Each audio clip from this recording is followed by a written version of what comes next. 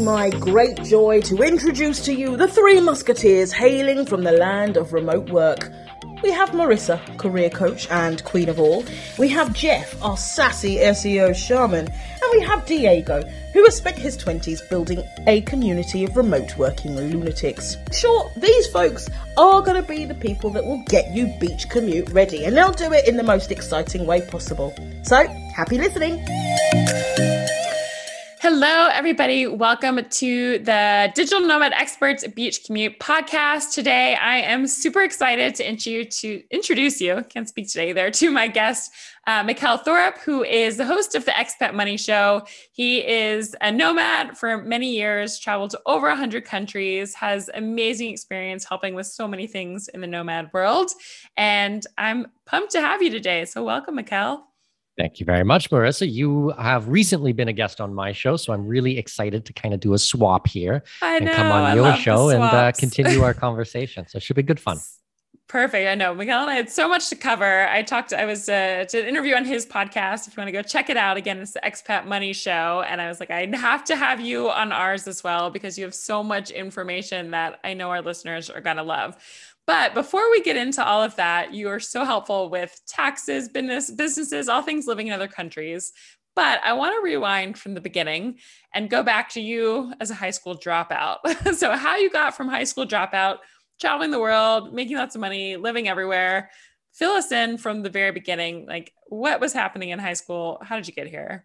Yeah, so you kind of you stole the punchline to my story. Not really punchline, but I mean, so basically what happened was when I was a child, I was diagnosed with a learning disability, and I was in grade 3, and the teacher pulled me out of class and sat me down in a little room, and the principal was there, and I think the vice principal, maybe a resource teacher. And they sat me down and they said, Mikkel, something doesn't work quite right in your brain. And what we want to do is we want to send you to a special school for special boys. And Marissa, that's what they did. Every year for 3 days, I got on a little white bus, and I took the little white bus across town, and I went to this quote unquote special school. Only problem Where were you living at the time, Mikkel? So this is all back in southwestern Ontario, Canadian, born and raised. And the only problem was that actually it wasn't really a special school at all. It was a regular school with a special class. So you can imagine what happened. I got in a ton of fights. I got bullied. I got picked on. Now, this is no woe is me story. Poor Mikkel. Like, I gave as good as I got. There's no question about that, you know? But yeah, I hated school. I thought it was a horrendous experience. It did not work for me at all. And finished up this school, got into grade 7, went back to my neighborhood school. I thought, oh my God, my friends, they're going to have missed me. They're going to be so excited to see me. And, you know, everything is going to go back to normal, and I won't come home from school crying every day, which is basically what happened. And once again, you can probably guess what happened, you know, disappeared for 3 years, come back suddenly. And, you know, they start to gossip and whisper and, oh, I know Mikkel. He went to some retard school. 1980s, totally politically correct. Children are very sensitive. You know how they are. Some retard school. Yeah. Thanks, guys. So didn't go well. Didn't like it at all. Started failing. Stopped going. Failing some more. Send me to summer school. Fail that. Somehow squeaked into high school. Started failing that, so stopped going. And basically by 12 years old, I stopped going to school. By 15, I was officially dropped out. And shortly after that, I started traveling, and I started traveling internationally. And it was the first time in my life that I really felt that I belonged. I had an opportunity to rebuild myself based on who I am as a person, opposed to, you know, this quote unquote learning disability. And side note, it's dyslexia. It's a form of dyslexia. Like, really, we know now in the 2020s, dyslexia is not a big deal. It happens all the time. It's very, very common. But in 1980s, they thought there was something totally wrong with me and pulled me out of my neighborhood school. So this was, quite jarring for me. But when I started traveling, I started meeting all these people who were living and learning and doing education, and their lives completely different. And it really showed me that there's not just one way to do things. Actually, there's many, many ways to do it. And I just fell in love with traveling. I just thought, wow, Yeah. this is what I'm supposed to do. And, I'm very blessed, at 16, 17 years old, I figured out what I wanted to do for the rest of my life. Well, fast forward 21 years and I'm still at it. I've been traveling I love that. around the world for 21 years straight. I've circumnavigated the planet more than 400 times. I visited 106 countries. I've lived in 9 countries. And I just never stopped. So I was kind of digital nomad before there was really the digital aspect to it. You were ahead of your time for sure. Exactly. So, from the business side, what I've done is really help people to do things based on not just my own experiences, but like I'm out there testing things. So I'm constantly trying different things. And then I work with the lawyers, I work with the accountants. I've had a lot of mentors in my life, which is another way that education can work. Traditional formal education from a state-run school is not always the option, is the best option. So I work with mentors, I work with lawyers, I ask a lot of questions, and I've built up this knowledge over 20 plus years, really organically. So there's very little people in the world who do the type of work that I do, and certainly to the same type of level. Like a lot of my clients are actually lawyers today. Lawyers come to me for legal advice, and I'm a high school dropout. So that's kind of a weird situation. But in a nutshell, that's what I've got going on. Such a great story. There's a couple pieces I want to tap into there. The first part is that self-fulfilling prophecy. Just even for a second, there's so many people, like you said, it's like you're told you have this disability, or you're told you're not going to be this, and so you do drop out and you do that. And I just want to say, for anyone listening, you're such an inspiring story, because I've had many conversations with you. You're one of the most intelligent people that I've talked to, and when you're told these things at a young age, I love that travel has sparked and helped bring that back to life. And the other part of that I love, that I've heard from, hundreds of digital nomad friends as well, is that acceptance that you talked about, where there's so many times, from the times we're kids or, junior high, high school, even college, you start to kind of get into this bubble of who you are, what people say you are, and it becomes who you are. And I've heard so many people, really good friends of mine, who never quite fit in back home. They start traveling. I get goosebumps talking about this. They're like, my people are here. Like, they're free to be them. There's no prejudgments of who they are, what they do, where they came from, their capabilities. So I think it's such an important piece of travel that not many people talk about. Yeah, absolutely. Like, I don't understand how neighborhoods and kids that you went to school with when you were a child will still remind you of stupid things you did when you were like 7 years old. And it's 30 years later. And it's like, I was a kid, like, leave me alone. Like, sorry, I made a mistake. This is really bizarre. I mean, when you become an expat or a digital nomad and you start traveling, people are basing you on who you are today. So if you've worked really, really hard to be a good person and to develop yourself and build yourself up, and you want to showcase the world and help people, I mean, people are going to judge you on that. I mean, for me, that is awesome. Like, that's a fresh start. Yeah. I've made mistakes in my life. I think everybody has made mistakes. I don't pretend to be perfect. I had some pretty crummy things that happened to me when I was a child with this school and around that. It was a horrendous experience and I hated it. But being judged because of things like that were out of my control today, I don't think is fair. So, for a lot of people out there who have had things in their life that, they're not responsible for, or it's not their fault. I mean, becoming a digital nomad and an expat is a fresh start. You have an opportunity here to create your life the way that you want it. Yeah. You get to choose everything. So that's really powerful. Yeah. It's so fun too. I think back. So, I forget, you're in Brazil right now, by the way, for anyone listening. I am in Bulgaria right now. I got here a couple of days ago, and I was at a dinner last night. There was nomads. I went with one person who I knew. The rest were, 15 strangers.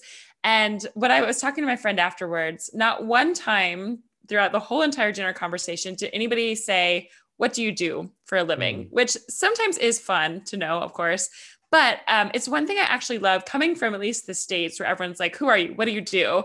There's no preconceived notions, and it's really about, who are you? Like, what are you interested in? Where have you been? Where have you traveled? There's no judgments in the same way. So anyway, this was kind of a side note of just some of the benefits of digital nomad. I feel like it's sidetracked forever, but So exciting. I wanted to back up for a second and ask you. So you mentioned you're like high school, you started traveling. This is before the internet was what it is today, if existing like really at all in the same sort of way, before laptops and computers and cell phones are how they are.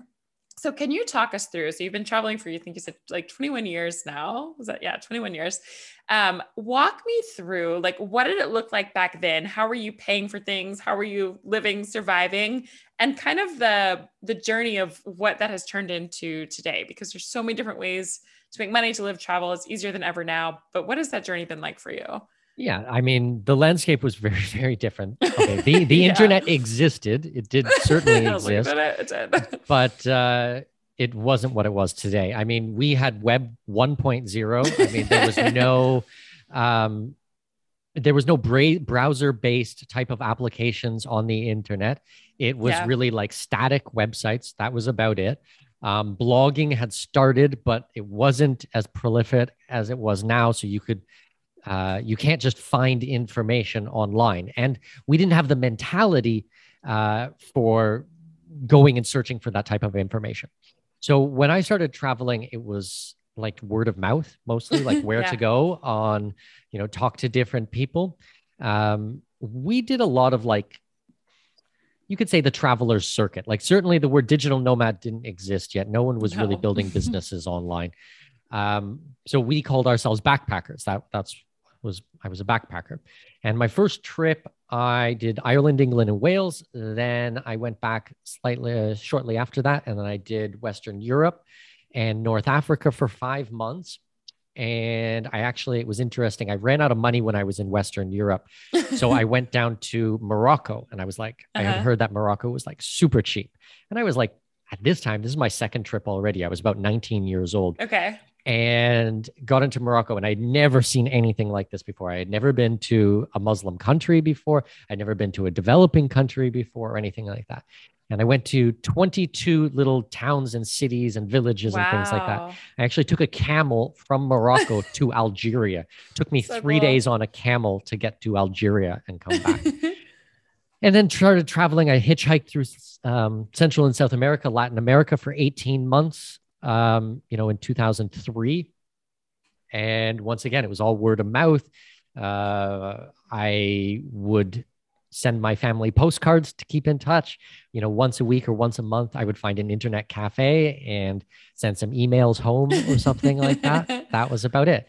No phone calls. For money wise, I mean, I didn't start by building a business. I wasn't like a young prodigy. And I mean, I worked normal regular jobs, saved up money, and then spent that money on the road. I mean, I wanted to travel and I made a lot of sacrifices in my life. And I work, 2 jobs, 3 jobs at a time, 16, 18 hours a day for however long it took me. And when I had enough cash, I loaded up my big red backpack and I took it on the road. I love it. So you would go back home to Canada, work, save up money, or would you work on the road ever as well? No, so more of the latter. So the first trip, I worked, saved up money, went overseas, then came back, worked again, traveled the 5 months. That was the Europe. And then when I came back that time, I was like, okay, I went back to my normal job. I lasted like 1 or 2 weeks. And I was like, I hate this. I had to get out of here. So I went out to Western Canada. I'm originally from close to Toronto, Southwestern Ontario. Flew out, one-way ticket to the ski resorts, spent 18 months living in the ski resorts, saved up a bunch of money. And then that's when I went hitchhiking and backpacking through Latin America. Then after that, I went to New Zealand. I was 1 year in New Zealand, then working during that time, then flew to Australia, spent 3 years living in Australia, once again, working. Every 3 months, I would go on a trip. So I went to Tonga and Vanuatu. I went to Fiji. Actually went to Fiji like 5 times. I went to Hawaii, to Singapore, to Malaysia, to the Philippines, all these places. I follow what I affectionately call the hub and spoke model. So I pick a destination and then live there, and then I travel out. Where else did I live? I lived in Singapore for a year. I lived in the Arctic for a year. I lived in Guatemala for 6 months. I lived in the Middle East. I was in Abu Dhabi for 8 years. We've been in Panama for 2 years. I still keep a house in Panama, but we've been in Brazil for 6 months now. So yeah, all over the place. Amazing. Lots of stuff.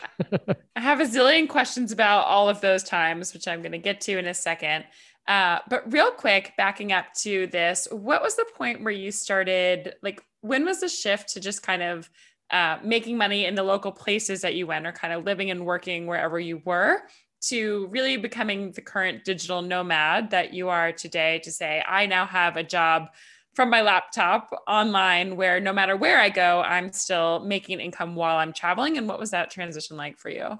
Yeah, so I probably did the working at random jobs for the first 10 years or so. Then I started getting into finance.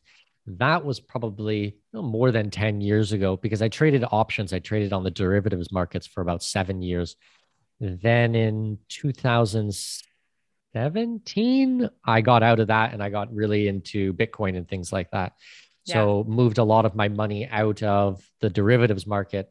Side note, I really thought that I knew what volatility was after trading derivatives. Then I got into Bitcoin. I was like, wow. So took a small amount of money, turned it into a small fortune, took a small fortune, turned it into a little bit of money. So that's kind of how it works with Bitcoin. But I mean, I'm glad that I had that experience. I learned a lot, and now, I'm still into Bitcoin and things like this. Yeah. I help a lot of my clients move to digital currencies. I think that it really is the future. That's a completely different conversation we won't get into today. But I started my podcast about 5 years ago. Mm-hmm. And started talking about my experiences. I had already been an entrepreneur, tried many different types of businesses, failed at many different types of businesses. Yeah. And just started talking about it. And the last 5 years is what I've been working as a consultant to actually help people to go offshore and to, register their business overseas, get into international banking, a lot of the immigration. I was doing a lot of immigration work myself. I've been tax-free for over 20 years now. How did I do that? Well, how did I do it legally? How did I follow all the rules? But I started putting these types of things into a more structured fashion for my clients. And that is the core of my business right now, is consulting. I just work with high net worth individuals and I help them to move offshore. Yeah. Perfect. I love that. We definitely want to talk about some tips. I feel like we're like 5 steps forward and we want to ask you a million things. I'm like, all right, I'm going to take 4 steps back. It's hard to cover 20 some odd years of travel. That's a lot of time. Yeah. I mean, like, you look at some of the places, it's like, oh, Japan. Oh yeah, I've been to Japan 15 times. Oh, Germany. I've been there 30 times. I've been to South Korea 65 times. I've been to Malaysia 20 times. So it's like, yeah, I've been to 100 plus countries, but I've been to the same countries over and over and over and over again. When you get to about 100 countries, it starts to become really difficult to see new places. Yeah. Because it just gets more and more and more random. Like, I mean, I've been to North Korea, I've been to Iran, I've drove across Africa, I've been to Nigeria multiple times, and Kenya and Uganda and all these random places. Once you get like Italy and France and Holland and Spain and Portugal and these types of easy places out of the way, it starts to become more difficult. Yeah, I totally agree. I think I'm at country 63 or 64 right now. And it's still, there's still lots of fun places that I want to get to. But it's hard everybody else wants to go to the common places. I'm like, how do I get somewhere new? Like where are the other places? So I want to ask a couple questions just about some of those. We couldn't possibly in this hour time dig into, like you said, 20 years of travel, but let's just pick a couple of those experiences. And I'd love to just hear kind of your takeaways and what you learned. So maybe, I know you just breezed through, you're like, then there was 8 years in the Middle East. Let's talk about that one to start. North Korea, Iran as well are super interesting. How you ended up in Panama, Brazil, New Zealand, Australia. But start with the Middle East. How did you end up there? And what was your experience like? Maybe just some of your takeaways from living there for someone who hasn't been or spent time. I love the Middle East. I thought it was so stunning, beautiful. So I lived in Abu Dhabi. Dubai was about an hour's drive from my house. So Abu Dhabi is the capital. It's an emirate, which you can think of, substitute the word emirate for state or for province. There's 7 emirates in the United Arab Emirates. Dubai is one, Abu Dhabi is another. Abu Dhabi is the largest emirate, and Abu Dhabi is also the city. It's where all of the wealth is. It's where all of the oil is. It's a monarchy. The UAE is a monarchy. people always want to praise democracy and say how amazing democracy is. I mean, democracy has problems, monarchies have problems, lots of different governing systems do. Yeah. I felt very, very free there. I believe it is probably the safest country in the world. And I lived in Singapore, which Singapore is like a dangerous country compared to Abu Dhabi. Wow. So, but when I tell people I lived in the Middle East, even if I tell them the UAE or something, they think Baghdad. Can't like, comprehend. I didn't live in Baghdad. I lived in Abu Dhabi. It's first world country, extremely, extremely wealthy, probably more wealth than you will ever see anywhere else. Yeah. And I had a lot of friends. We had a very, very nice life. We had a beautiful home.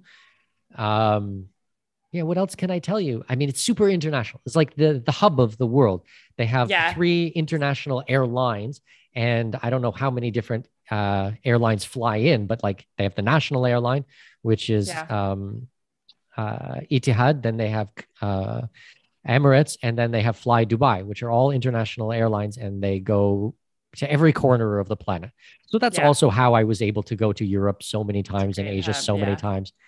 6 hours and you're in Europe, 7-8 hours and you're in East Asia. Maybe if you want to go to Thailand, it's like 5.5, 6 hours. So really, really convenient. You can get great deals on the flights, and they're not so expensive, even though they're 5-star airlines. So that was a good experience. 90% of the population are expats. So 90%, 10% of the population are Emiratis. So if you're an expat, you are the majority there. Wow. Saying that, I mean, we're talking about Afghani construction workers and Indian taxi drivers and Filipino nurses and Indian doctors and stuff like this. And, Americans and Canadians who are over there, working for big companies or for the oil industry, or the Irish that come in as teachers for international schools. But everybody is an expat. So everybody is on a even keel. Everyone's on the same footing. So this is exactly what we were talking about earlier in the conversation about starting over. And now you get to meet all these amazing people. Like I had friends who were Indians and Filipinos and South Africans and Uganda. I had friends from Uganda, and it's like everybody's on the same. One of my closest friends was from Kenya. Yeah. That's rad. Like, that is so awesome. I wouldn't get that type of experience in Southwestern Ontario. Yeah. To me, that's almost the hardest part of going home. You're filled with if you desire to travel, it's not for everyone. Not everyone has that desire, but if you're listening to this podcast, you probably do of some sort.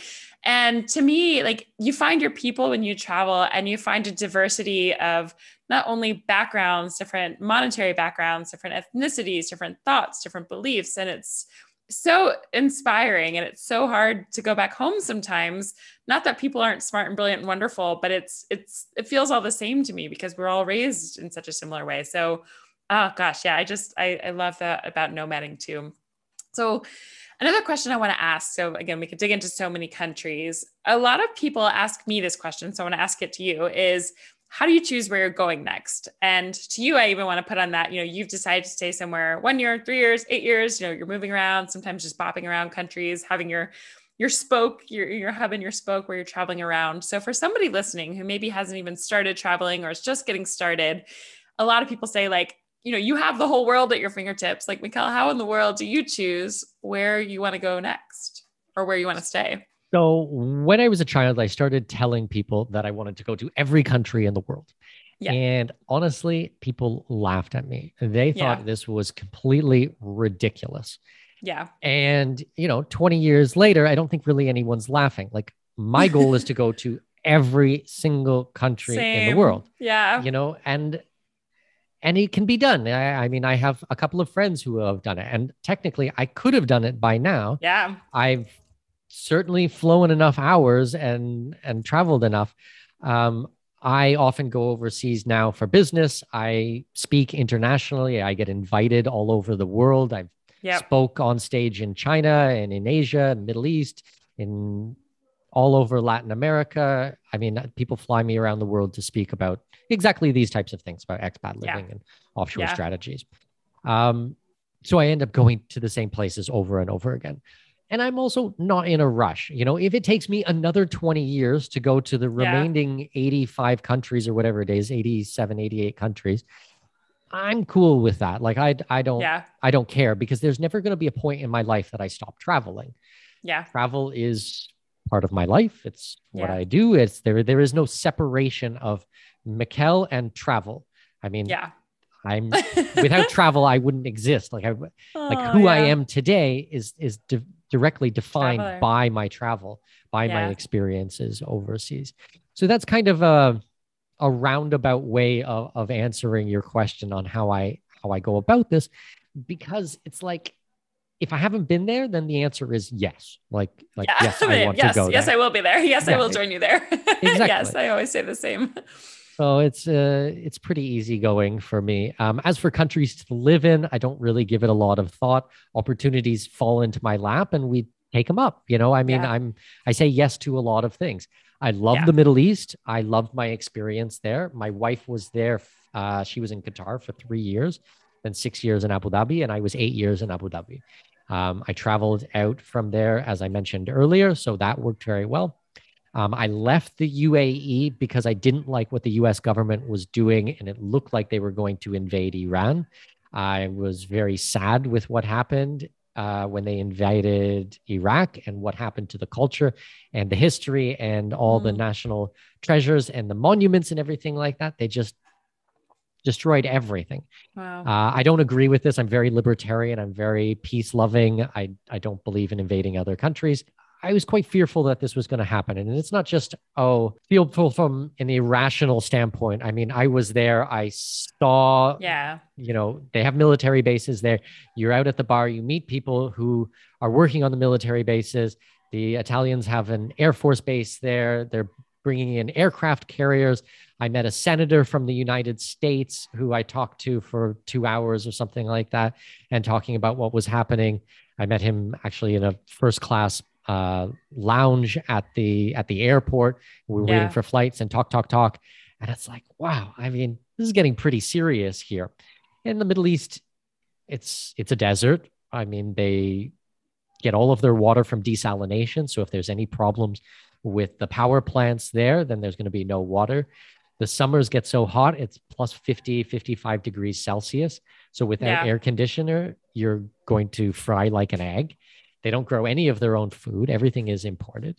And I'm like, wow, if they actually use the UAE as a staging ground for in invading Iran, and Iran pushes back, like, they also expelled all Persians from the country. And they did the same with Qatar, slightly different things. They thought that Qatar was supporting Hezbollah and other organizations like this. So they expelled all the Qataris from the country. And you're going, this is not what I signed up for at all. Side note, there seem to be friends again, but Iran, not so much. So when we started looking for places, I wanted to, first of all, find somewhere which was safe for my family, that was going to, there was no way that there was going to be any type of war, that had fresh water, that could grow their own fruits and vegetables, have meats and livestock and everything like that. And had an easy visa process. And we did a short list, and Panama was the top of the list. I had been there, but it was 20 years previous. I remember having a good experience. We packed all our stuff up, put it in a shipping container, and came over. And we've been in Panama for over 2 years now. And it's beautiful. It's an amazing country. Amazing. Yeah. So when I come back again, there's always like a million things I want to ask you throughout all of the tidbits that you share. I want to go back afterwards to how you met your wife, having kids on the road, a million different things. But I wanted to talk, because you just talked a lot about some really important parts of being in different countries, of the hard things that are happening, the wars that are happening, the conflicts that are happening, lack of food, lack of water, and things like that. So as a nomad, we're going into these countries.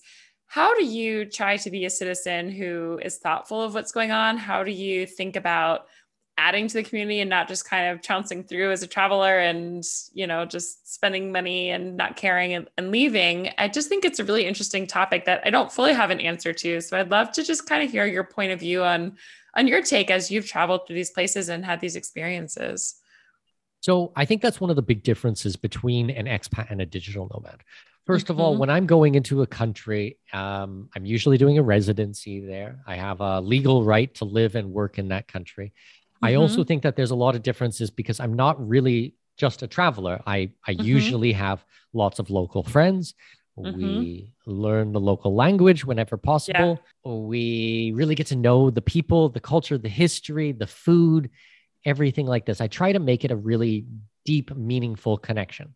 Take Brazil for an example here. We've been here for 6 months. We have tons of local friends here. We're going out. Literally, we could go out every single day of the week and meet people if we wanted to. We actually purposely don't go out sometimes because we get exhausted because we've got so many friends here. We did a whole episode trying to say where, I think people have this connotation that you're going to be lonely. You're not going to meet local friends or any friends. And I'm like, it's the opposite. You have to say no because it's so exhausting. But can you share for a second?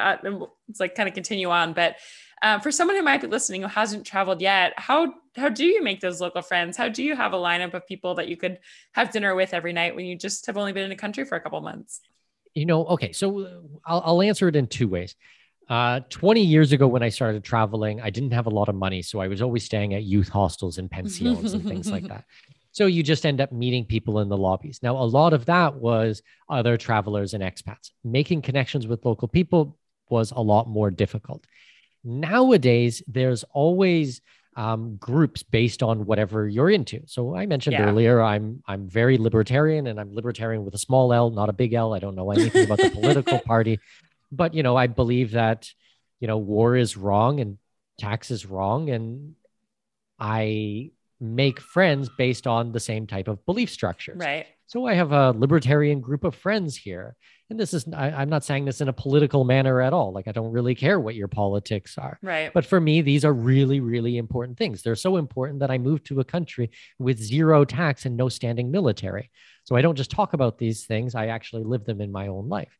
But I met a group your money where your mouth is. Exactly. So I met a group of libertarians here, Brazilian libertarians. They're all doctors, and I got 3 or 4 friends who are doctors, and then they introduced me to more people and more people. So we're going out to beach, we're doing churrasco, we're having drinks, and you just start to meet more people, and they're interested to hear about my life, and I'm interested to hear about their life, and you just build friendships organically based on interests. If you are into sports, you'll find a WhatsApp group of people who are interested in playing sports together, or you, I don't know, you like board games. You'll find a board game group here that meets every week, and then you get to meet them, and from that can lead to coffee. Coffee leads to dinners, and it just all happens so naturally. There's websites out there that set these types of things up. There's meetup.com, there's Internations, there's stuff like that. But I do it way more low key. I just meet someone, and I just think they're interesting and ask them questions and build a friendship, and they introduce me around, and that's how it happens. And what are your thoughts, Mikhail? I know so many people, it's like, okay, let's say you're like, you can go travel for a couple of years, you'll meet people on the road, but a lot of people assume like one day you'll come back because you need that community, you need your friends and family around that are going to be there forever, you need your longtime people.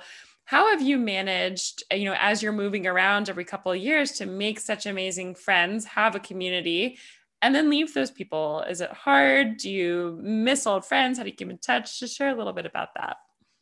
I've never had a problem with this. First of all, I don't get homesick. I've had so many incredible, amazing people in my life. I built really, really strong friendships, like personally, amazing people I've had in my life. I've been very, very blessed. And I spend a certain amount of time with them and a certain portion of my life. And at that time, it makes sense. And when I move to another country, it's just, see you later. It's just, and I make new friends. I'm a pretty intense person. You can probably imagine. I have a lot going on. I'm very excited. I'm very passionate. I'm very outgoing, and I make friends very, very easily. I'm very grateful, and I'm grateful to all the people that I've met in my life. And at that moment in time, we're to be together. And when we say, see you later, then that's it. And I've had people that have come back into my life and then left and then come back again. I mean, I have one friend. I remember when I lived in the ski resorts that I mentioned earlier, we worked together. And then a couple years later, I was living in Melbourne, and then she was living in Melbourne, and she met her husband there. And so I became friends with him, and we all hung out. And then she moved to Singapore. And then I moved to Singapore like a year or two later after that. So we lived in the same town 3 times over a 20-year period. And I mean, I was still talking to her yesterday. So she's one of my oldest friends. And, you know, she's got 2 kids now, and I've got 2 kids. And you do have some friendships that continue on forever, and other ones you never talk to again. It doesn't diminish that relationship you had. I love that. Yeah. You know, you just take things for what they are, and you don't try to make them things that they're not. I mean, that's the only advice that I have. I love that point of view, just because so many people, I love that you have just continued to travel. I've had so many people in my life say, that's nice, but when you want to do this, when you want to do this job, when you want to start a family. So I actually want to talk about that. Let's transition into meeting your wife and kids on the road, because that is the next stage that so many people are like, okay, but when I do that, then I'll have to go home and live quote unquote normal life. So can you tell us, 1, where and how you met your wife, and then 2, where and how you guys have had kids along the way and what that has been like? Sure. So in a nutshell, I'm Canadian with Danish heritage. My wife is from mainland China. I met her in Germany. We got married in the Seychelles in Africa. Ooh, my daughter was born in the Middle East. We have a home in Panama, and then my son was born here in Brazil. And in 2 weeks, we go back to Panama. So pretty international family. At all times, there's at least 3, possibly 4 languages spoken around the dinner table. You know, my wife speaks only in Mandarin to our kids. I speak only in English to our kids.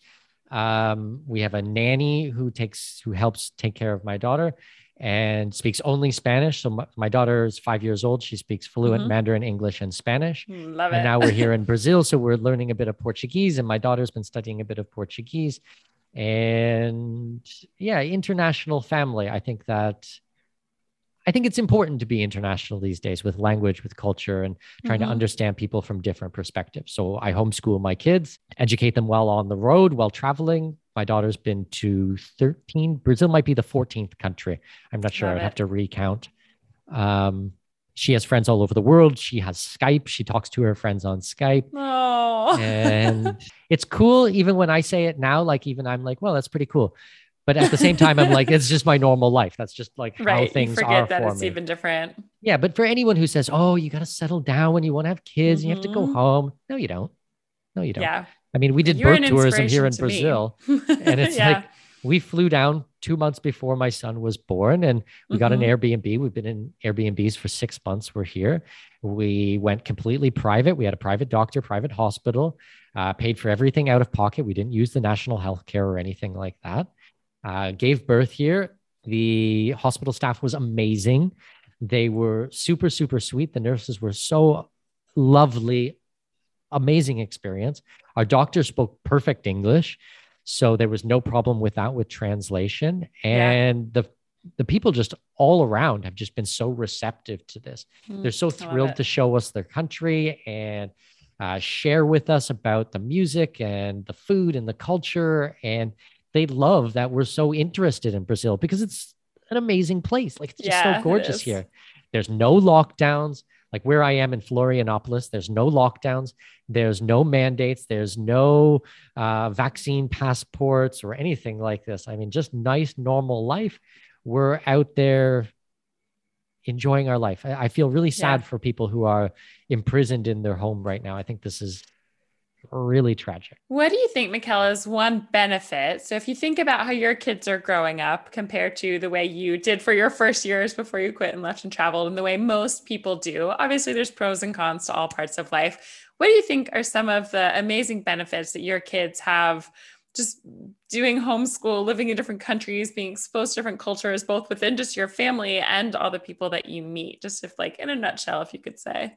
Well, I think the language is a massive piece of it. You know, there's some people out there who think that we're going to get a Babelfish type of application on our phone that's going to instantly translate everything.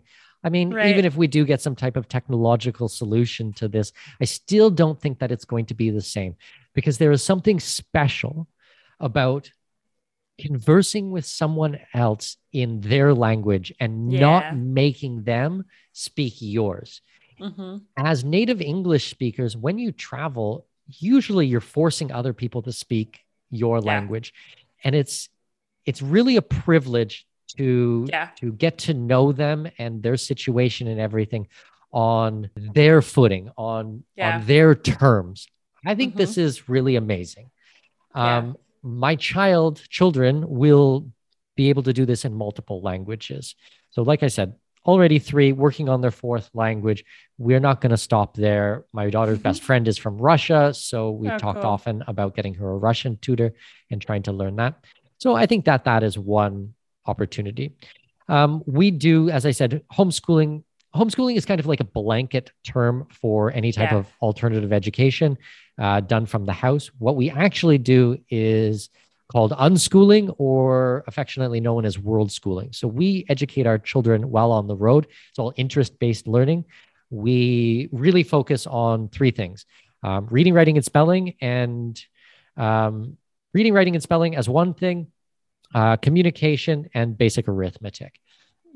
Those types of things, especially with reading, writing, and spelling and arithmetic, my child will be able to teach themselves everything. So my daughter's super into singing and dancing. She's 5. She's a little girl. She just loves to dance all year, all the time. So we have YouTube videos. When we were in Panama, she was going to ballet and to flamenco. We had her in flamenco classes. And she loved it. You know, she just thought it was the greatest thing ever. And for as long as she likes dance, we're going to support her.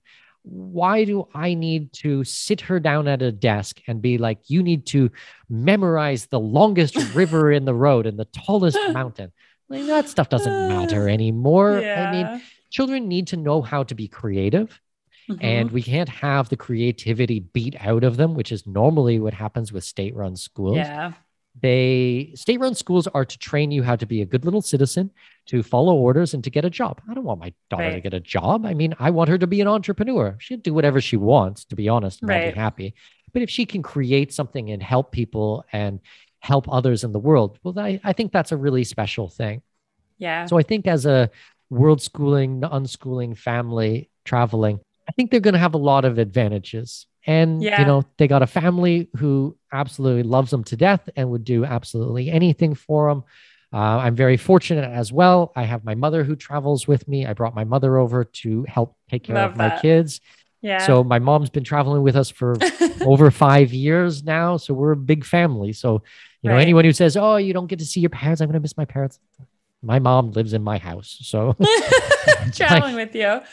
I joke. I think I see my family said the same thing as well when I started traveling. Like, we're never going to see you. But, you know, so I'm from the US, I'm from Atlanta, and I lived in New York. I lived in LA, and I had 2 weeks of vacation each year with my corporate job. And, you know, maybe they'd come visit me for a weekend, but I didn't see them all that often. And now I go home for a month if I want to, or I leave and I come back for however long. And I feel like I see them more than I do. But yeah, there is this connotation. But also, thank you for sharing that about your children and the world schooling. I think it's so inspiring as I look at, you know, the education system and what I learned of so many useless things. Of course, there's some useful things of you know, higher learning and all of that. But I think this new model is very exciting to me personally. Anyway, I'm very fascinated by it and hope to do it one day as well. So it's very cool. And I'll chime in here for a little bit. I feel so passionate about this, and I'm so excited about education that I've actually partnered with another individual. We're currently, as we speak, building an online school. So it's an online high school. It's going to be based on libertarian values and entrepreneurship.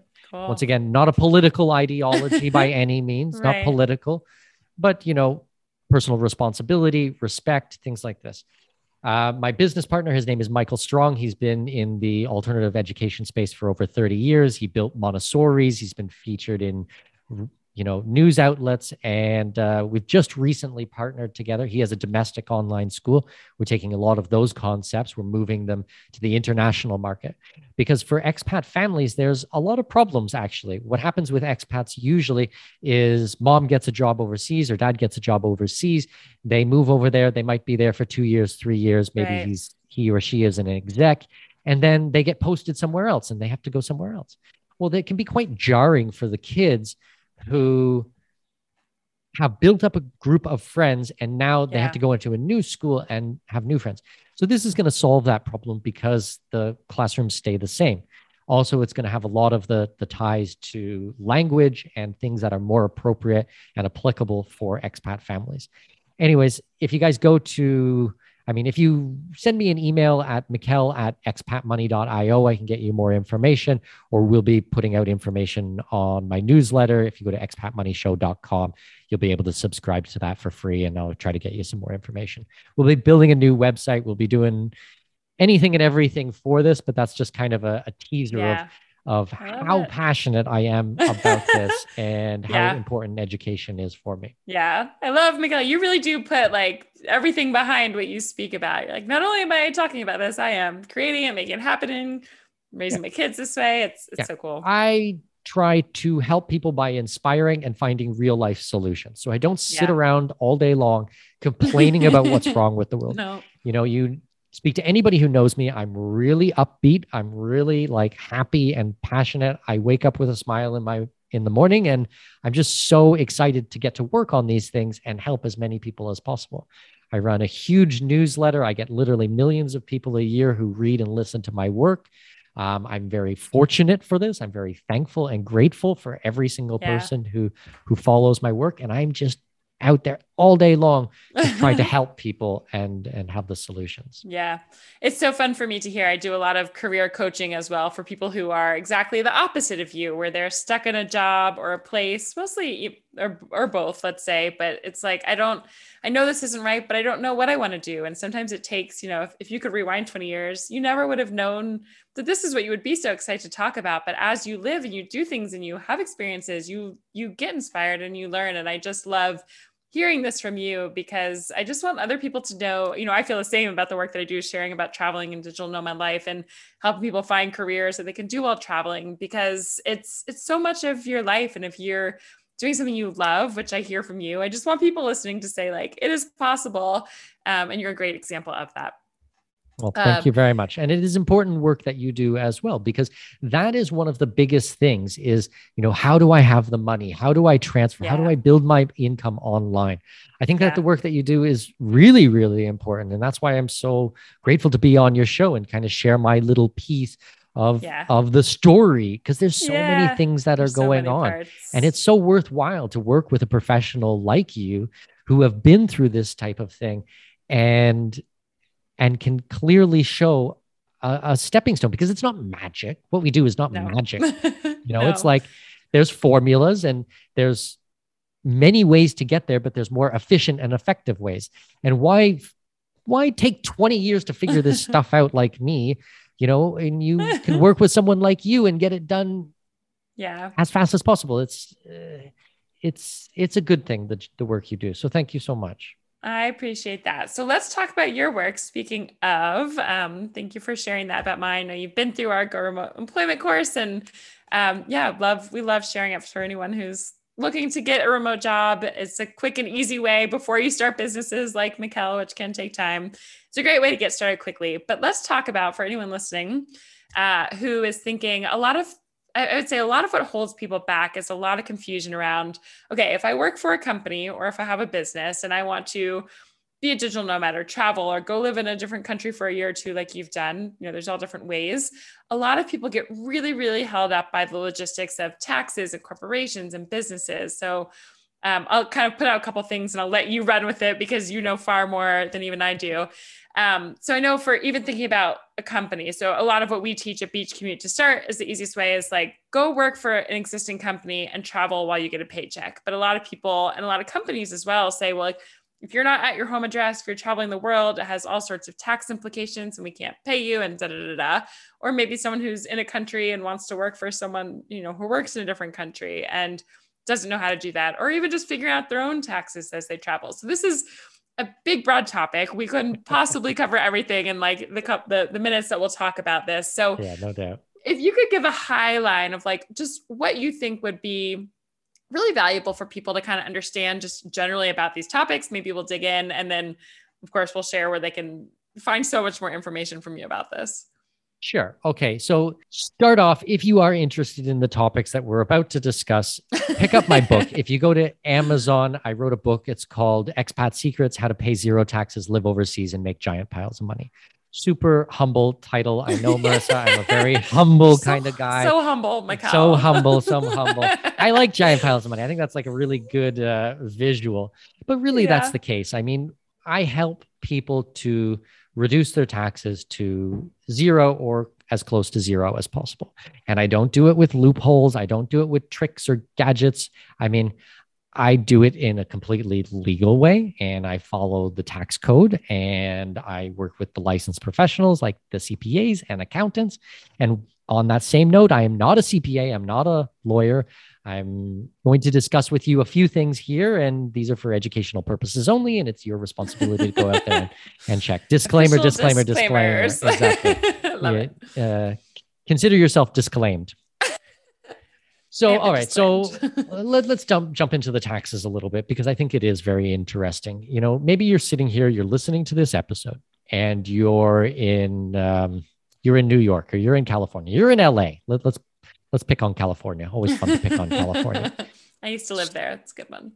So even better. California has some pretty aggressive tax laws. So, okay, we're going to have to deal with taxes on three sides here. We're going to have to deal with your state tax. We have to deal with your federal tax, and then we have to deal with the tax of the country that you're going to live in. So let's start at the beginning.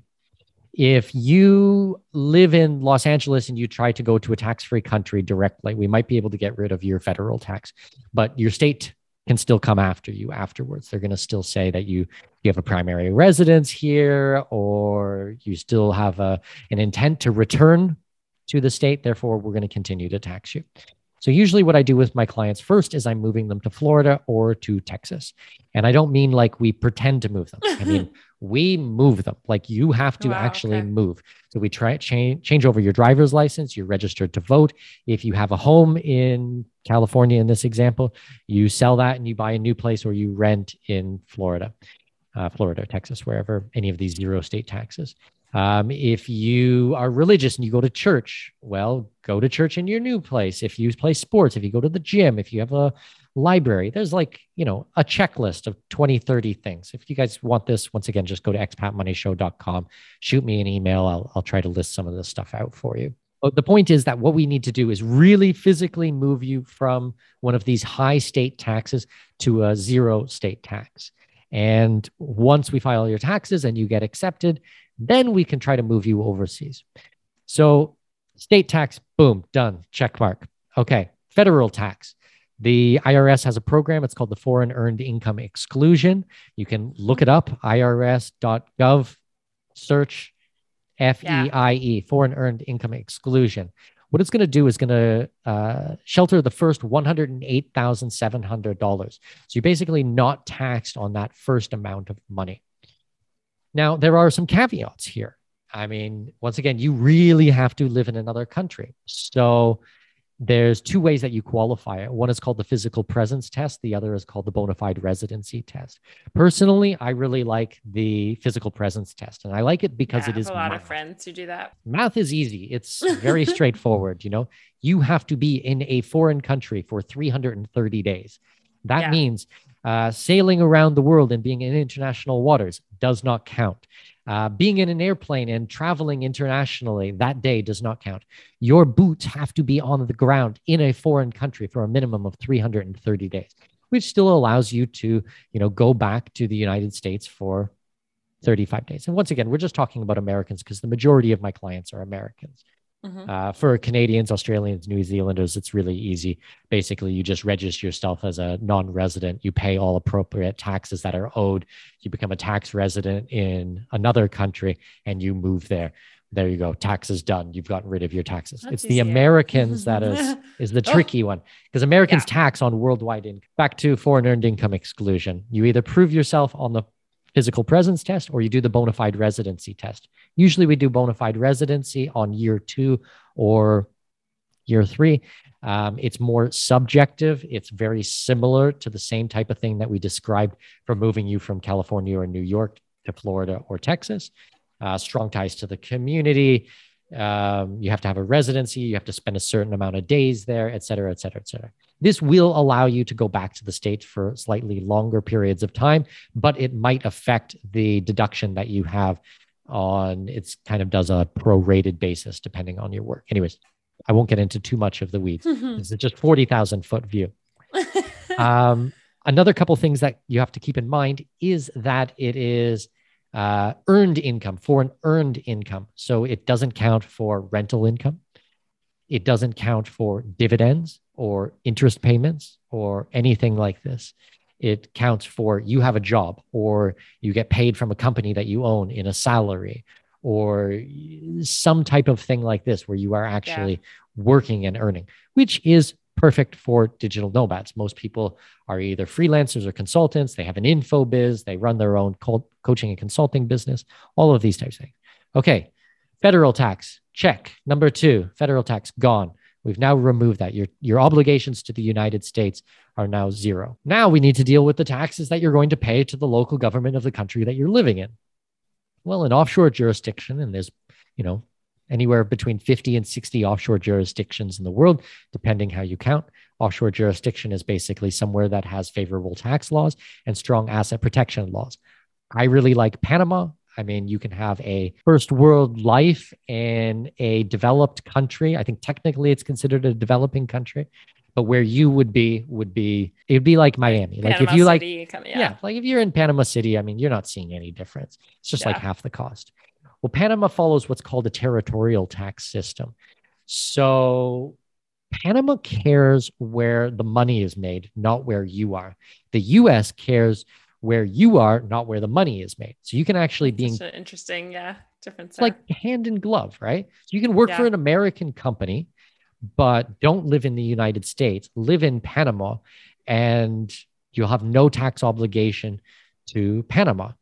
So now we've taken, think, how much do you pay in state tax? How much do you pay in federal tax? Okay, we get rid of both of those. Now you're not going to be paying to the country that you live in. And your cost of living is 50% of what it was before. How do you think your life is going to be? What do you think you're going to be able to do? And by the way, Panama is beautiful. They have everything. You're going to be driving the economy because you have rent and you have a car and you buy gasoline and you go out for dinner. So you drive the economy that way. You probably will have domestic help. Like I said, we have a niñera, a nanny who helps with my daughter and teaches her Spanish and things like that. So you're helping in that way too. Also, when you live overseas and you're an expat, your insurance costs can go down considerably. I always have people talk to me about, what about insurance? What about the standard of medical? Yeah. Well, for insurance, if you guys go to expatmoneyshow.com/insurance, you'll find a provider there. Family of 4, we pay about $6,000 a year. That is with all the bells and whistles. That is inpatient, outpatient. That's a full drug plan. That's full dental. That's 0 deductible. I mean, that's everything. I mean, I got friends in the States who are paying like 20 grand, 22 grand, 25 grand for their insurance. Yeah. So you knock off 15 grand for that. I mean, these things start to add up to allow you to have really great life as an expat or a digital nomad when you're overseas. And this is the type of work that I help people with. I just breeze through that in about 5 minutes. Normally, just those little details. But okay. So normally what happens is, someone reaches out to me. They tell me about their situation. We go back and forth a couple of times. Do I like them? Do they like me? Do we think this is going to be a good fit? If it is, I onboard them as a private client. I mean, this is billable. People pay me for my time. And it takes about 3 or 4 months. And we go through all of these things in very fine detail. Okay, what does it mean? How do the forms get done? Who is going to be your accountant? You can't just use the guy down at H&R Block who does your domestic taxes to now do your international taxes. I mean, we can talk all day about the different forms. Things are different. These guys aren't going to understand it. So we need to set you up with an international accountant. Okay, the immigration work. If you need to get a second passport, your residency, if you have to have a place to live, investing in foreign real estate, if you own precious metals, where's it going to be stored? We move that offshore. How do we do all of these things in a tax efficient and legal manner? takes me about 3 months to work with a client. We get them set up, but at the end, it's done. It's like I've moved them out of the state. We've gotten rid of all of their taxes. We've set them up with their insurance. They have a legal right to live and work there. They build their business. And it's like seeing the look on their face and helping them through this. It's like, Yeah. Marissa, it's like, it's amazing. Like, I just love this type of work. I just think it's so cool to, I love how to help inspired you are by it. And like you said, I know you said for like our course, if you're looking to get a job, it's like, you know, you go to someone who has experience and you save so much time and money by doing it as quickly as possible. So for if anyone is listening, you know, there's tons of different ways to travel, go remote. But if moving offshore and you know, finding different ways to eliminate taxes, because you can save so much money. Again, this is not something just to, you could, you know, I think spend 15 years trying to Google it and find the forms and do all of that. But to go to someone like Mikkel who says, do this, do that. Here's a form. Here's a thing. Here's a thing. Like there's so many things I think with stuff like this that you don't know what you don't know. And to go to somebody who knows, who will find what you don't even know to look for, who will, you know, I know even I haven't done that sort of thing, but just in terms of visas or this, anywhere I go, you know, you ask someone before you go to that country, like, what do I need to do? What are the rules? And just to have someone who's been there, done that and tell you is so helpful. I was working with a private client last week and he said, I did a 90-minute call with him. At the end of 90 minutes, he said, I learned more in this call than I did researching every night for the last 7 months. 100%. Yeah. And it's like, well, figure out what is your time worth? What do you, you know, you're going to spend 100 hours, 200 hours, 500 hours researching this stuff. And you're going to get the answers to questions. Exactly. And you might get yourself in trouble. And so figure out what is your hourly wage? Okay. I make $50 an hour. I make $100 an hour. And it's going to take you hundreds of hours to research it. Well, wouldn't you be better off just paying someone to help you through these types of things and then spending that time to build your business or grow your presence and get more clients? I mean, this is what I specialized in. This is 21 years of working in this and figuring things out. You know, I probably, whoever you are who's listening to this, I probably can't do what you do in your life, but this is what I do. This is my life. And I love doing this type of work. And we get real results from people. I also have a lot of people who they want to do something, but they're a bit scared and they hum and haw and, you know, they don't know the answers. So they put it off. And it's been 2 years, 3 years, 4 years that they've been thinking about this stuff. And then it's like, they hire me and we get it done in 3 months. And it's like, we got the result. Yeah. That's what it's about. It's about the results. It's the same with coaching. There's so much with mindset stuff where you're like, I will do it. I'll figure it out. When there's so many unknowns, there's so many fears and just things don't get done. So I love when you can go somewhere, find the information, get the shortcut. You really can have that momentum and move forward. And even if I think about that from the digital nomad lens, the same thing, regardless of your business, your company, let's say you're able to work remote or you have remote business or whatever it is. So many people still are so afraid to take that leap and travel because there are so many unknowns. So, you know, for anyone listening, again, like listen to these podcasts, talk to these people, find the coaches, find the consultants, find the people who have done what you want to do and can help you get there faster because they're going to help eliminate all those unknowns. So a question I have for you, for someone listening. So I have a lot of, you know, hundreds of digital nomad friends. There's, you know, I'll say 50% from the US. There's definitely a percent, let's say 10% of those maybe are doing the FEIE. To say like, I'm only going to spend 330, days or 35 days in the country, most of my time out. But a lot of them are sacrificing, times. So they're like, okay, I got to work around this. I can only go home these days. Then I got to get out. I got to plan around this family thing, or like I go home or I want to go to this country, but I can't, whatever it might be. And it is kind of stressful, and it does add a layer of, I guess eliminating some freedom that for me is super important as a digital nomad that I want. So I'm curious, as you're thinking, let's even back to that example of someone living in California, we're like, we are moving you to Florida so that you can do this. How do you help someone weigh the pros and the cons, or like, when do you say it's right for someone to uproot their life or have some restrictions in order to have a tax-free or benefit? Like, how do you help someone look at those trade-offs of freedom versus fewer taxes or, that sort of thing? Okay. So let's dig into this. So first of all, foreign earned income exclusion is a tool in a toolbox. It's not the only tool. There are many correct. tools out there. There are many tools that I work with helping people to go through these types of things. Foreign earned income exclusion is one of the first things we look at because it's quite meaningful. I mean, $108,000, $108,700. Let's call it 110 for ease of math. If you're married, where do they come up with these numbers? Yeah, well, it goes up annually based on inflation. It'll go up $2,000-$3,000 a year. But if you're married, another side note, if you're married, it's a doubling effect. So now we're talking about 220,000, just under 220,000 US dollars tax free of earned income. So as I mentioned before, I like math. 330 days is for the physical presence test. Once we've established that and you've been accepted, then we'll usually move on to the bona fide residency test. Now, the bona fide residency will allow you to spend more time in the US. You can actually spend 2 months, 3 months. We make a case for it. Once again, it's subjective, not objective. So that gives you a lot more flexibility.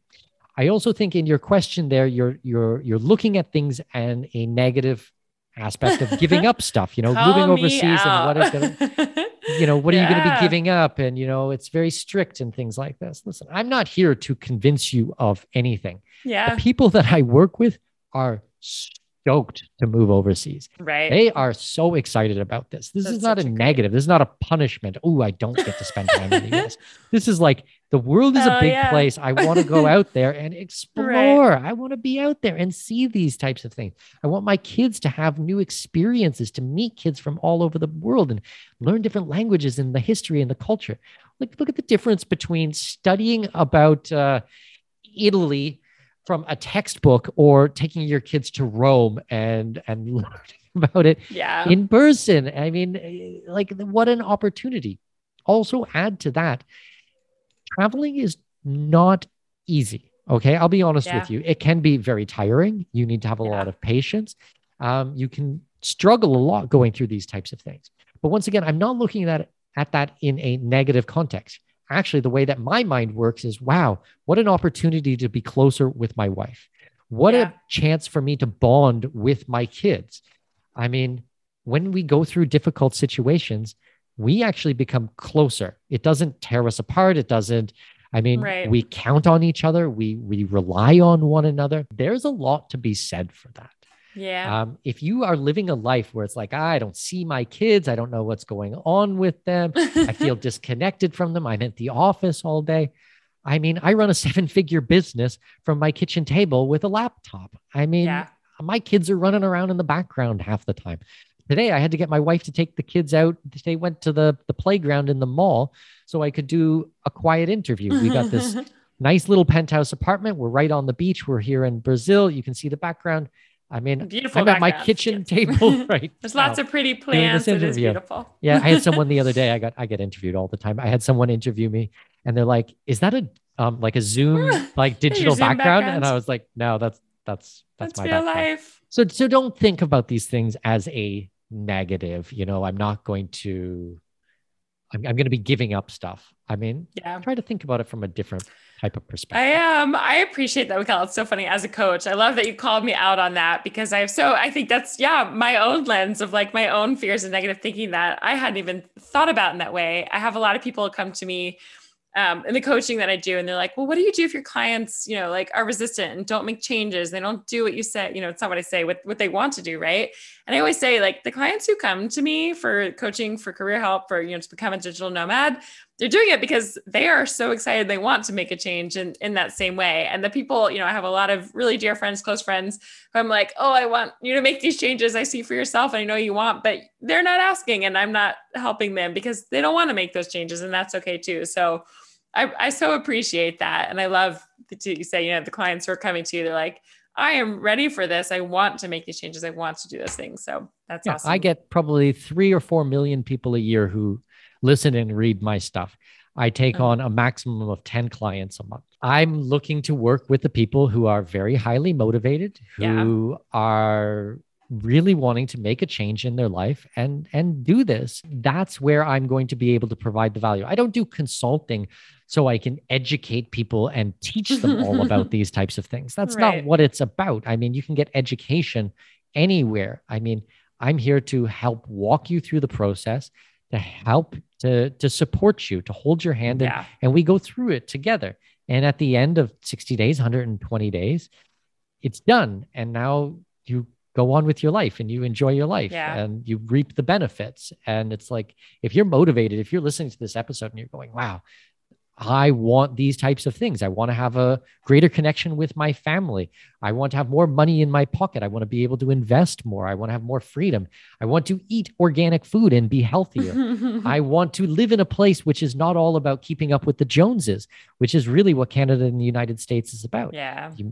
Marissa, I'll tell you, come down to Latin America. There is no keeping up with the Joneses. I spent a lot of time there. I agree. It's crazy. It's like, they don't care. I mean, they're going to the park. They got a stereo, picnics, food, piñata. I mean, I've walked up to people who are having birthday parties. I don't know anyone there, and just start talking. They give me a drink and you just chit chat. And it's like, everyone's just so family orientated, easy to make friends. There's no worries about safety. You're not bombarded on all sides by media and fear mongering. It's just simple, their life, it's just nice. So great. So for anyone who is hearing this, definitely we'll give you the information at the end on where to check out Mikkel if this is an interesting thing for you to go text free or ask questions or see if you're right fit to work together. So as we wrap up here, coming to the end of the time, I'll ask you 3 quick rapid fire questions, and then at the end we'll let you know where to find people. So the first is, you've been to many a country. I know we talked about before, you're like, there's still lots of places you want to go. If you could go to 3 new places tomorrow and it was just easy to get there are no restrictions, where would you, whether it was a week, a year, doesn't matter. What are 3 places you'd still love to get to? 3 countries. Okay, I'll tell you what is the top of my bucket list right now, because the real answer is like, I mean, I want to go everywhere. I already said this. Same. Bucket list is, I'm really stoked to go to Pakistan. I've never been to Pakistan. It has a terrible reputation, which I think is awesome. Like, I like to go to countries that everybody talks crap about. And I usually go there and have an amazing experience. Yeah. So I think that would be really, really fun to go and see. Also, I met tons of Pakistanis and had a great experience with them and laughed and told jokes and got along just fine. Plus, I love the food there. So I think that would be really, really neat. And I like to make up my own mind about things. I don't trust the media or, what everyone else says. So I think that's top of the list. Where else? I've never been to Georgia. Georgia is really, really high on the top of my list. I have so many friends there, so many people who have second homes there. I think that would be pretty neat. Where else? I don't know. I think those are the ones that I'm really looking at the moment. Probably some other countries in Eastern Europe I haven't had a chance to travel so much into. So I don't know. I think those ones are pretty good. Those are good answers. All of Eastern Europe that I haven't been to. I've been to some, and then definitely Pakistan and certainly Georgia. I want to travel more in Africa. I've been to Nigeria a couple of times. I've been to Uganda, to South Africa, Botswana, Zimbabwe. I've never been to Namibia. I think Namibia is supposed to be pretty cool. That one's high on my list. Got a good reputation. I don't know. Lots of places. The world. You and I are the same. Like, I want to get everywhere. Whenever I get there, that will happen. But I struggle between, I'm like, how do I go back to places that I love and always say yes to new places? That's my personal struggle. But I love your answers. Next is, what are 3, this one's always so hard when people ask me, but 3 of your top favorite places that you have already been, whether that was living for years or visited for a day, and for any reason. As I said, I spent 2 months in Morocco when I was like 19 years old. That was a really special experience. I really enjoyed that. I thought that although there was a lot of poverty there, I've been back a dozen times since. There was a lot of poor people there. There's a lot of wealth there as well. Don't get me wrong. But I would meet these people who had like nothing, like literally nothing. And somehow they would still invite me into their home and make me a cup of tea. And even if I didn't speak, their language is a mixture of Arabic, French, and Berber. It's kind of this well, it's like the mountain people. You get these beautiful people with dark skin and like crystal clear blue eyes. They're so gorgeous. these people. And Yeah. I'd sit down with the men and we'd talk for 2 hours, and we would like pantomime, and we'd take magazines and we'd like point at pictures and we'd tell stories with magazines. That was a cool experience. I thought that was pretty neat. My time in Iran, I was in Iran in 2012, 2013, and I spent almost 2 weeks there. And wow, such humble, down to earth, genuine, sweet people. Yeah. Learning about the history of Zoroastrianism and the religion before Islam came in, and the culture, like the things that they still have today from hundreds of years ago. That's interesting. I actually went to a temple once. Get this. I went to a temple and they had a fire burning in a Zoroastrian temple. And the fire has been burning for more than 2,500 years straight. And they have Wow. like, I guess, monks who feed the fire for 2,500 years straight. And people come there to pray. I mean, that's wild. Crazy. I've seen someone's video post about So that. crazy. Yeah. And then where else? I had a great time in Colombia. I spent two months in Colombia in 2002, 2003. I enjoyed that. I've been to Seoul, South Korea, many, many, many, many, many times. My best friend from back home, actually the godfather of my daughter, lives there. And he's El Salvadorian, but grew up in Canada and then moved to Korea like 15 years ago. So I used to go 4 times a month for business deals. And then we would go out drinking and singing karaoke and eating bibimbap and going to the bathhouse. And I mean, I just have a great time there. And my wife speaks fluent Korean as well. So we've been there together. And yeah. It's helpful. It can really get on the ground and get the local experience. So fun. Great answers all around. Last question.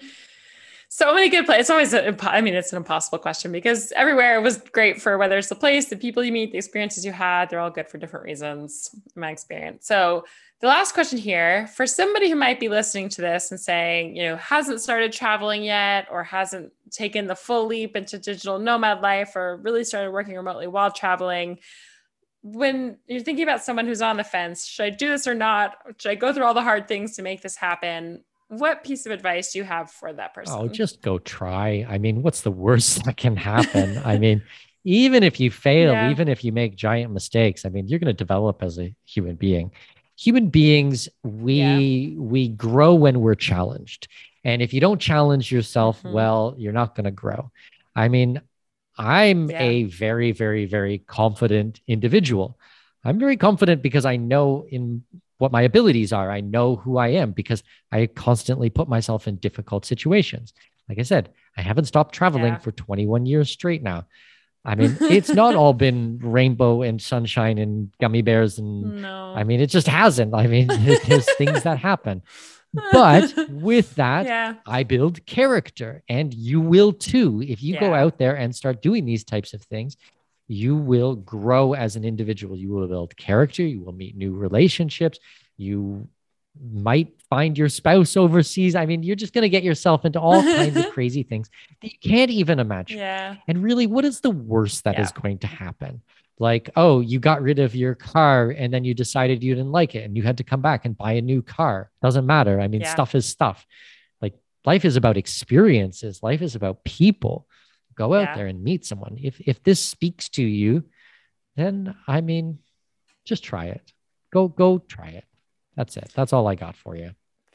Fabulous advice. All those fears, they feel so real. And once you move past them, a lot of people look back, they're like, that's what was holding me back. Listen, if some high school dropout who left school at 12 years old with a learning disability can do this at starting at 17 years old and 16, 17 years old and travel around the world and give birth in foreign countries where you don't speak the language and work overseas. Listen, if I can do it, you can do it. I'm sure you've got a lot more going for you than I did when I started this. I really knew nothing. And the resilience. It's you really put your experience where it is of saying, like, to come from that and to have all these experiences in travel, you really do grow and overcome and learn your own confidence. So fabulous answer, Mikkel. Lastly, if somebody, you've given some links along the way, but just in a blanket, if someone is like, want to learn from you or wants to get in touch or read your book, find your website, where do they find you? The book, if you go to Amazon and you search Mikkel Thorup, Mikkel, and expat, or Mikkel and expat secrets, or just expat, I should come up. Literally, if you put in the word expat, you'll probably find me on Google. But on Amazon, put in expat secrets or expat and Mikkel. The book's called Expat Secrets: How to Pay Zero Taxes, Live Overseas, and Make Giant Piles of Money. I do recommend that you pick that up. It is a good primer for a lot of the things that we've been discussing, as well as another 10, 15 conversations that we didn't get a chance to have today, but are very valuable. The book is about 4 years old, but it's evergreen. A lot of the concepts, well, pretty much all of the concepts still apply to today. That's going to help you a lot. I was very fortunate. The book became a #1 bestseller. We've sold literally tens of thousands of copies of the book, and it's helped so many people. From there, subscribe to the podcast. If you go to expatmoneyshow.com, you'll be able to subscribe to the podcast, or you can subscribe on your favorite podcatcher app, Google Podcasts, Apple Podcasts, Stitcher Radio, anything. I mean, we've been doing, I think, about 150 episodes over the last 4 or 5 years. So you're going to find the majority of the topics that you're going to want to hear there. Marissa's a new guest on the show. So we talk a lot about digital nomad life and leaving your job. Amazing, amazing conversation. So come and support us and listen to that. But I've had people like Grant Cardone on the show. I've had Jim Rogers, legendary investor, on. I've had John Perkins, who wrote Confessions of an Economic Hitman. He's a friend of mine. He spoke at my conferences before. And I think that those are the best places. Podcast, expatmoneyshow.com, and book Expat Secrets. And don't worry about all the social media and everything like that. You'll find me through those 2 sites. Perfect. Well, Mikkel, thank you so much for all of your amazing stories, different viewpoints, all the information about taxes. I know we just scratched the surface, but thank you so much for all of this, and hope everyone enjoyed it. We'll talk to you soon. Thanks so much. I appreciate it. All right, that is a wrap on this episode with Mikkel. What an inspiring journey, traveling for 21 years. I know I'm a little bit earlier in my life stage, so it's inspiring for me to hear that Mikkel has met a spouse, had a family, had kids, keeps traveling the world for all of this time with no plans to slow down. Maybe I'll settle down one day, maybe I won't, but it's great to know that there's an option either way. And for anyone listening who is also thinking maybe the travel lifestyle is for someone else who has more experience, more education, more this, more that, Mikkel's story is so fantastic to see that you can go from high school dropout to a 7-figure business with tons of different jobs in between. So this lifestyle is absolutely obtainable for anyone. It just takes the courage and the drive if you want to do it, as we talked about with Mikkel. Also, Mikkel talked a lot about very advanced, detailed ways to do different things with taxes and offshore accounts and businesses and all of that. If you are listening and you are in that stage where that is something important to you, absolutely chat with Mikkel. He is an expert in this space. If you're just getting started, don't worry or get overwhelmed by those logistics. You absolutely can still keep your residence where you are. I have done that so far while I've traveled on tourist visas and things like that, while still being taxed in the US normally. So there's tons of different options, and we hope just to provide all different resources as you get started so you can make the best decisions for yourself. So reach out to me or to Mikkel if you have any questions at all, and we hope to see you traveling the world very soon. Have a great day.